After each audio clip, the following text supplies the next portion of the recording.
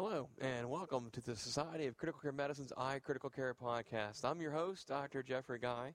Today I'm speaking with Dr. Nilesh Mehta to discuss his article published in the July Critical Care Medicine titled Nutritional Practices and Their Relationships to Clinical Outcomes in Critically Ill Children. It's an international multi-center cohort study. Dr. Mehta is Associate Medical Director in Critical Care Medicine at Boston Children's Hospital and Assistant Professor of Anesthesia at Harvard Medical School. Dr. Mehta, I'd like to thank you for joining us once again and make notice that this is a rather large study that provided a very large multi-institutional perspective on what the nutritional status is of children not only in the pediatric critical care unit, but what is the nutritional status of these children prior to the point of actually being encountered in the pediatric critical care. Basically, what is the nutritional baseline? For a while, there have been single-center reports describing our practices, and what is uniform is the overall inability to reach nutrition goals in our critically ill children in the pediatric ICUs. A variety of barriers have been described, and this has been across the board from Australia, Europe, and North America, and South America in terms of observation. In order to try and circumvent this problem, we thought the best way forward would be a larger study and hence sought out a multi-center collaborative approach. We aim to examine nutritional practices in a very special high-risk group of children in our ICU, namely the ones who are undergoing mechanical ventilation for a variety of reasons.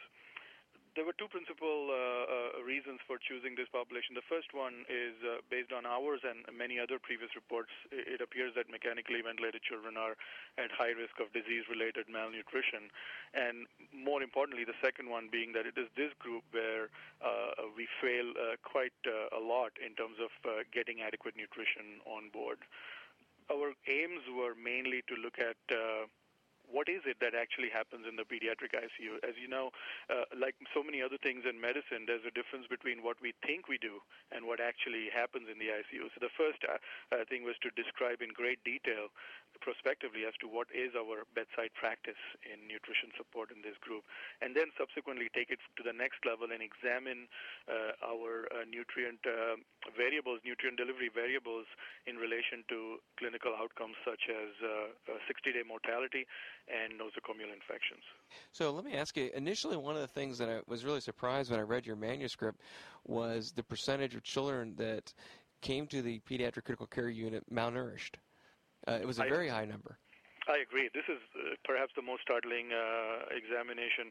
We all have read the 1980s manuscripts coming out of Washington with Dr. Spolak and his group, where they described a certain degree of malnutrition prevalent in critically ill children.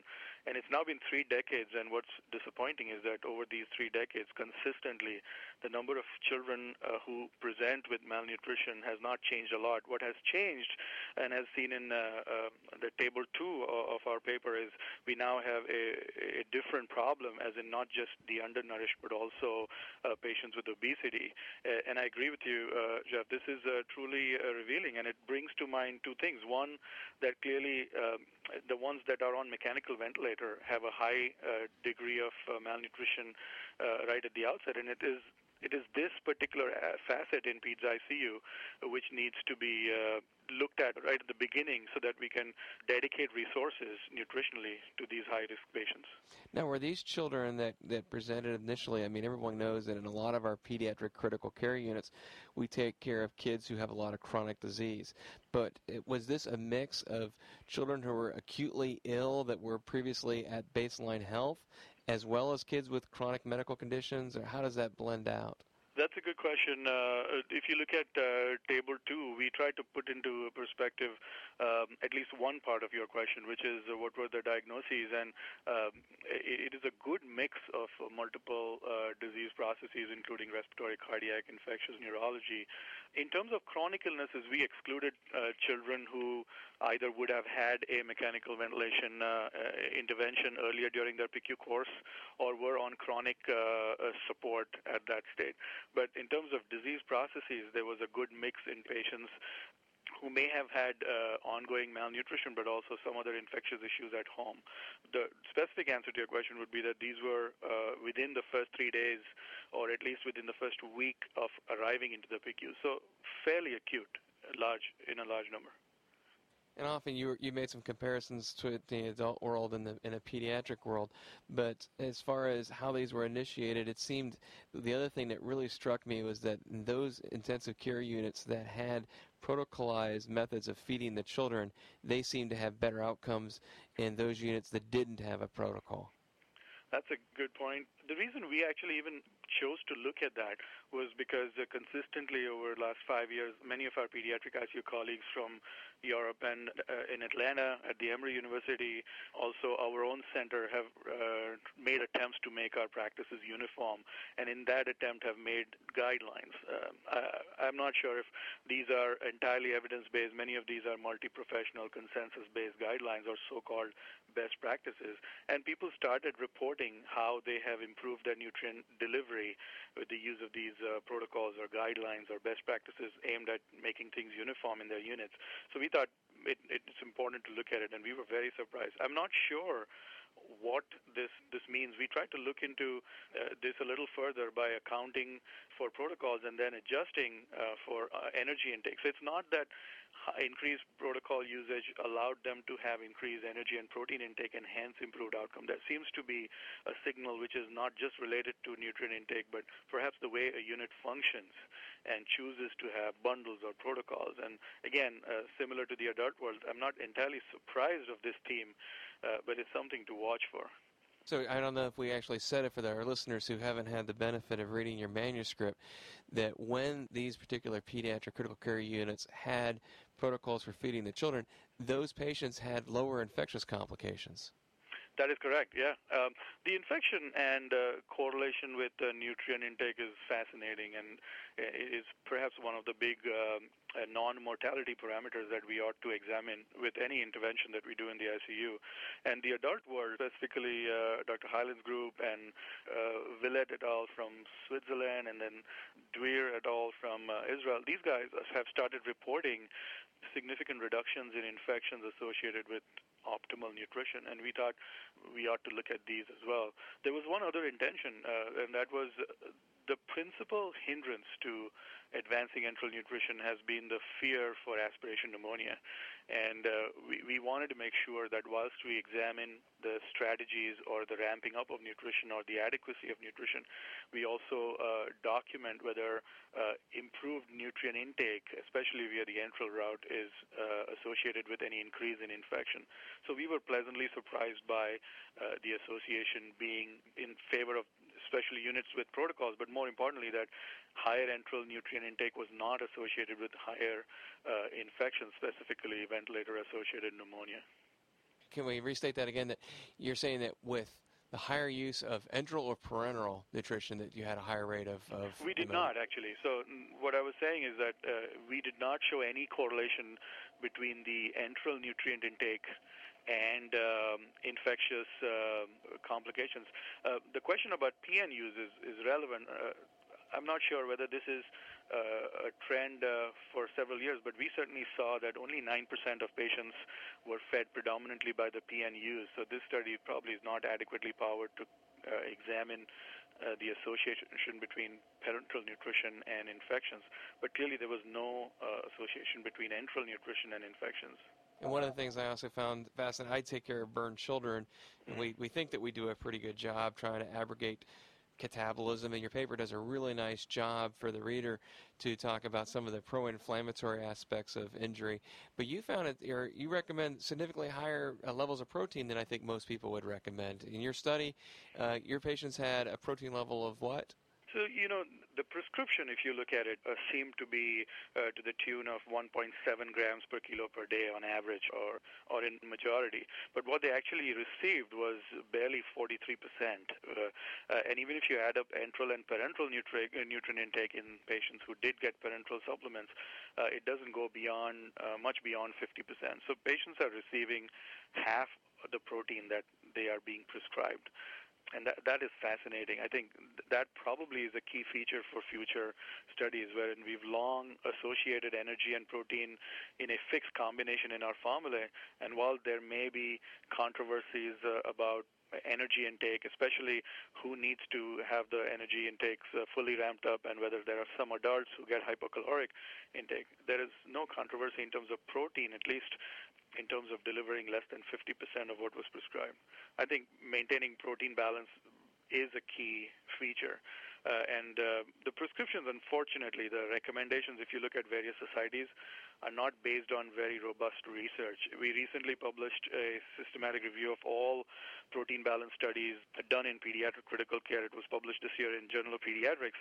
And we found that, in fact, if you looked at those cohorts, only those patients where protein intake was more than 1.5 grams per kilogram per day, and also with an appropriate energy intake, ever reached positive balance, and the rest never managed to achieve a positive protein balance. And if you believe that protein balance equals lean body mass accrual or prevention of lean body mass loss, then this is where we are falling way short. Your paper didn't get into this, but I'm sure that you have an opinion on it. It has a huge study, 31 pediatric intensive care units, 500 patients. How many countries were involved in this? I believe 7. So, I mean, huge international trial. How did you learn about different assessments of nutritional adequacy in different patients, both at baseline and during therapy? That's a great question. This is probably the biggest strength of doing such a study, which involves two things. One, a prospective evaluation, which means it was done on a daily basis by people at the bedside, recording very meticulously detailed data of nutrient intake, both in terms of what was prescribed, but also how much was delivered by which route, how much protein, how much calories, how much lipids. And the second piece was that we made sure that sites which enrolled in the study had to have a dedicated dietitian, or if in the absence of a dietitian, someone with knowledge in nutrition, so as to be able to decipher these details. And we went through a very tedious process of training and a meticulously designed web-based tool, which made it simple, and we tried to limit the amount of time that would be required to fill in these details. So in short, it was a day-to-day process with a web-based tool that allowed documentation and then cumulative calculations of the difference between what was prescribed and what was actually delivered, so as to give us the adequacy numbers. And just to be clear, the adequacy, the way we defined it, is the percentage of what was prescribed that was actually delivered. So what we are talking about in this study is you as a group, if you were a participating site or your dietitian agrees X amount of protein or energy to be delivered to your patient on a daily basis, and what we report is what you find at the end of 24 hours as to having actually being delivered. And we are saying it was to the tune of less than 50%, even at the end of 7 days. Yeah, I'm sitting here looking at the numbers. It's pretty dramatic. I mean, it's 38% of energy and 43% of protein was delivered, I mean, despite reasonably aggressive efforts. Yeah. And this is not very surprising, Jeff. We've shown this in single-center studies for the last 5 to 6 years in pediatric ICU, that we walk away from the bedside presuming that you've prescribed X number of calories or proteins, and you think that these will be delivered, but there's so many hindrances, there are so many challenges and barriers that we don't manage to reach these goals. And it's fascinating that this you would not accept in any other facet of care that you deliver. You would not accept if after 24 hours someone told you that, I know you prescribed 3 antibiotics, we gave 1, and the rest we did not reach the goal. So it's interesting. I think the question of what is the right prescription is secondary. Here, the practice that we found is that we actually are not able to meet what we think the patient needs. I like your antibiotic analogy, but carrying that a little bit further, as far as how long it takes to get people to what we consider to be adequate nutrition, and you were targeting about 48 hours? We didn't actually prescribe this. We let the individual centers use their judgment because we did not want to interfere with their practice and merely document it. But what we found is that was really heartening, that there were many positive observations. One was exactly as you pointed out, that enteral nutrition was initiated within 48 hours in majority of patients. It goes to show that over the past several years we bought into the concept that enteral nutrition is probably more physiologic and better for our patients patients when safe and feasible in the post-resuscitation phase. There were a few other positives that we noticed.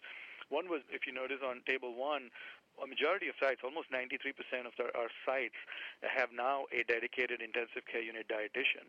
And on an average, they're reporting 0.4 full-time equivalent position for every 10 beds. We also found that a third of the units use specific protocols or attempt to make their practice uniform. And finally, it appears that the prescriptions are not far from what would be recommended by major societies. It's the eventual delivery where we fall short. I like what you continue to carry this antibiotic analogy forward, because that's something that I often don't allow the residents to talk about nutritional support, but nutritional therapy. But the 60-day mortality, I mean, this was another thing that really kind of knocked me out of my chair. You quote that 60-day mortality was lower in patients with a higher percentage of adequacy nutrition, delivery of less than two-thirds prescribed energy and protein associated with a higher odds for 60-day mortality. And just for the listeners, quote what those odds ratios are, because they're dramatic. No, I agree, Jeff. I had almost a similar experience in terms of you and your chair. It's fascinating because, yes, we look into various ways of impacting on odds of bad outcomes in our ICU, and we spend years trying to look at things which are, some of them pretty exotic, as you would agree. But here we are, and in this study, if you look at Table 6, what we thought is we have a variable which is the adequacy of nutrient delivery, once again, which means what is it that you're delivering, or what fraction of what you thought you should deliver are you actually delivering. So if you look at the adequacy, we divided for sake of clinical application, or to extrapolate clinically, we divided these patients into those that met a third of what was written. This is fairly dismal. This is like the one antibiotic rather than three kind of a group. And then the remaining were between a third to two-thirds, and then those that got at least two-thirds in terms of what you prescribe for energy and protein. And it appears that patients receiving less than a third, or less than 33.3% of prescribed energy on average during the first 10 days after admission to the PICU had significantly higher odds of mortality compared to the rest. And this increase in intake by just going from 33% to 66% significantly decreases the odds of mortality.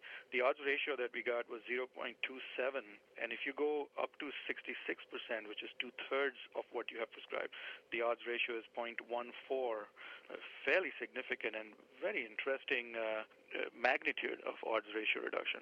I would say that this is, of course, an association. Causality cannot be confirmed, but it is a signal that we cannot ignore and needs to be looked at with a lot more enthusiasm. And you combine that with the other observation that patients who were in units that had feeding protocols had lower rates of urinary tract infections, ventilator-associated pneumonias, and catheter-related bloodstream infections. Whether it's a cause and effect or just an institutional discipline, this is a big difference. I agree, and I hope that we take this further. I hope that this is just the beginning, and this encourages people to look into their nutrition practice. And if this is indeed something that is beyond just a signal, it is actually a fairly important concept. Feeding a child cannot be denied as an acceptable practice. And we are not talking about theories of whether hypercaloric or hypocaloric. We are talking about trying to meet the goals that you yourself have defined at the bedside. And it's a low-key intervention which has a potential for, like you said, fairly dramatic outcomes. So your bottom line, if you're talking to someone who's taking care of critically ill children, and you've got this huge study here, what is it that you want other intensivists in the country or around the world really to know about how they should manage children who have nutritional deficiencies? It is clear within the scope of the results of this study that there is a huge signal that correlates positively with achieving your nutrition goals that the dietitian or a team outlines. So our message has consistently been that right at the outset, this should prompt people to elevate the awareness of nutritional intake therapy and its importance in critical care. We ought to make sure that we start generating a huge multi-professional consensus and try to come up with some uniform strategy based on studies such as this one, which may show some best practices. Clearly, enteral nutrition is desirable, especially in the post-resuscitation phase, and when delivered safely with the help of strict watching for side effects. And clearly, it appears that at least two-thirds of what you prescribed seems to be significantly beneficial. What I would go on to say is that the bigger picture is where we go next in terms of our multi-professional commitment. And already the units have dietitians by the bedside. We argue that in the future, it would be individualized nutrition therapy for each child, and this should be based on assessing the baseline nutritional state. We've seen that a third of our patients are severely malnourished, assessing the severity and metabolic features of illness, which is where there is a big knowledge gap and work needs to be done.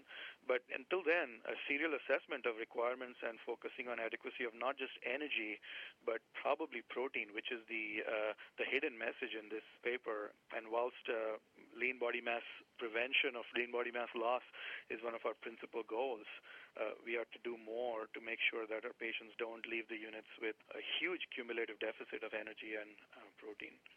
So given your collaborators, which are many, what's on the horizon? What's your next project?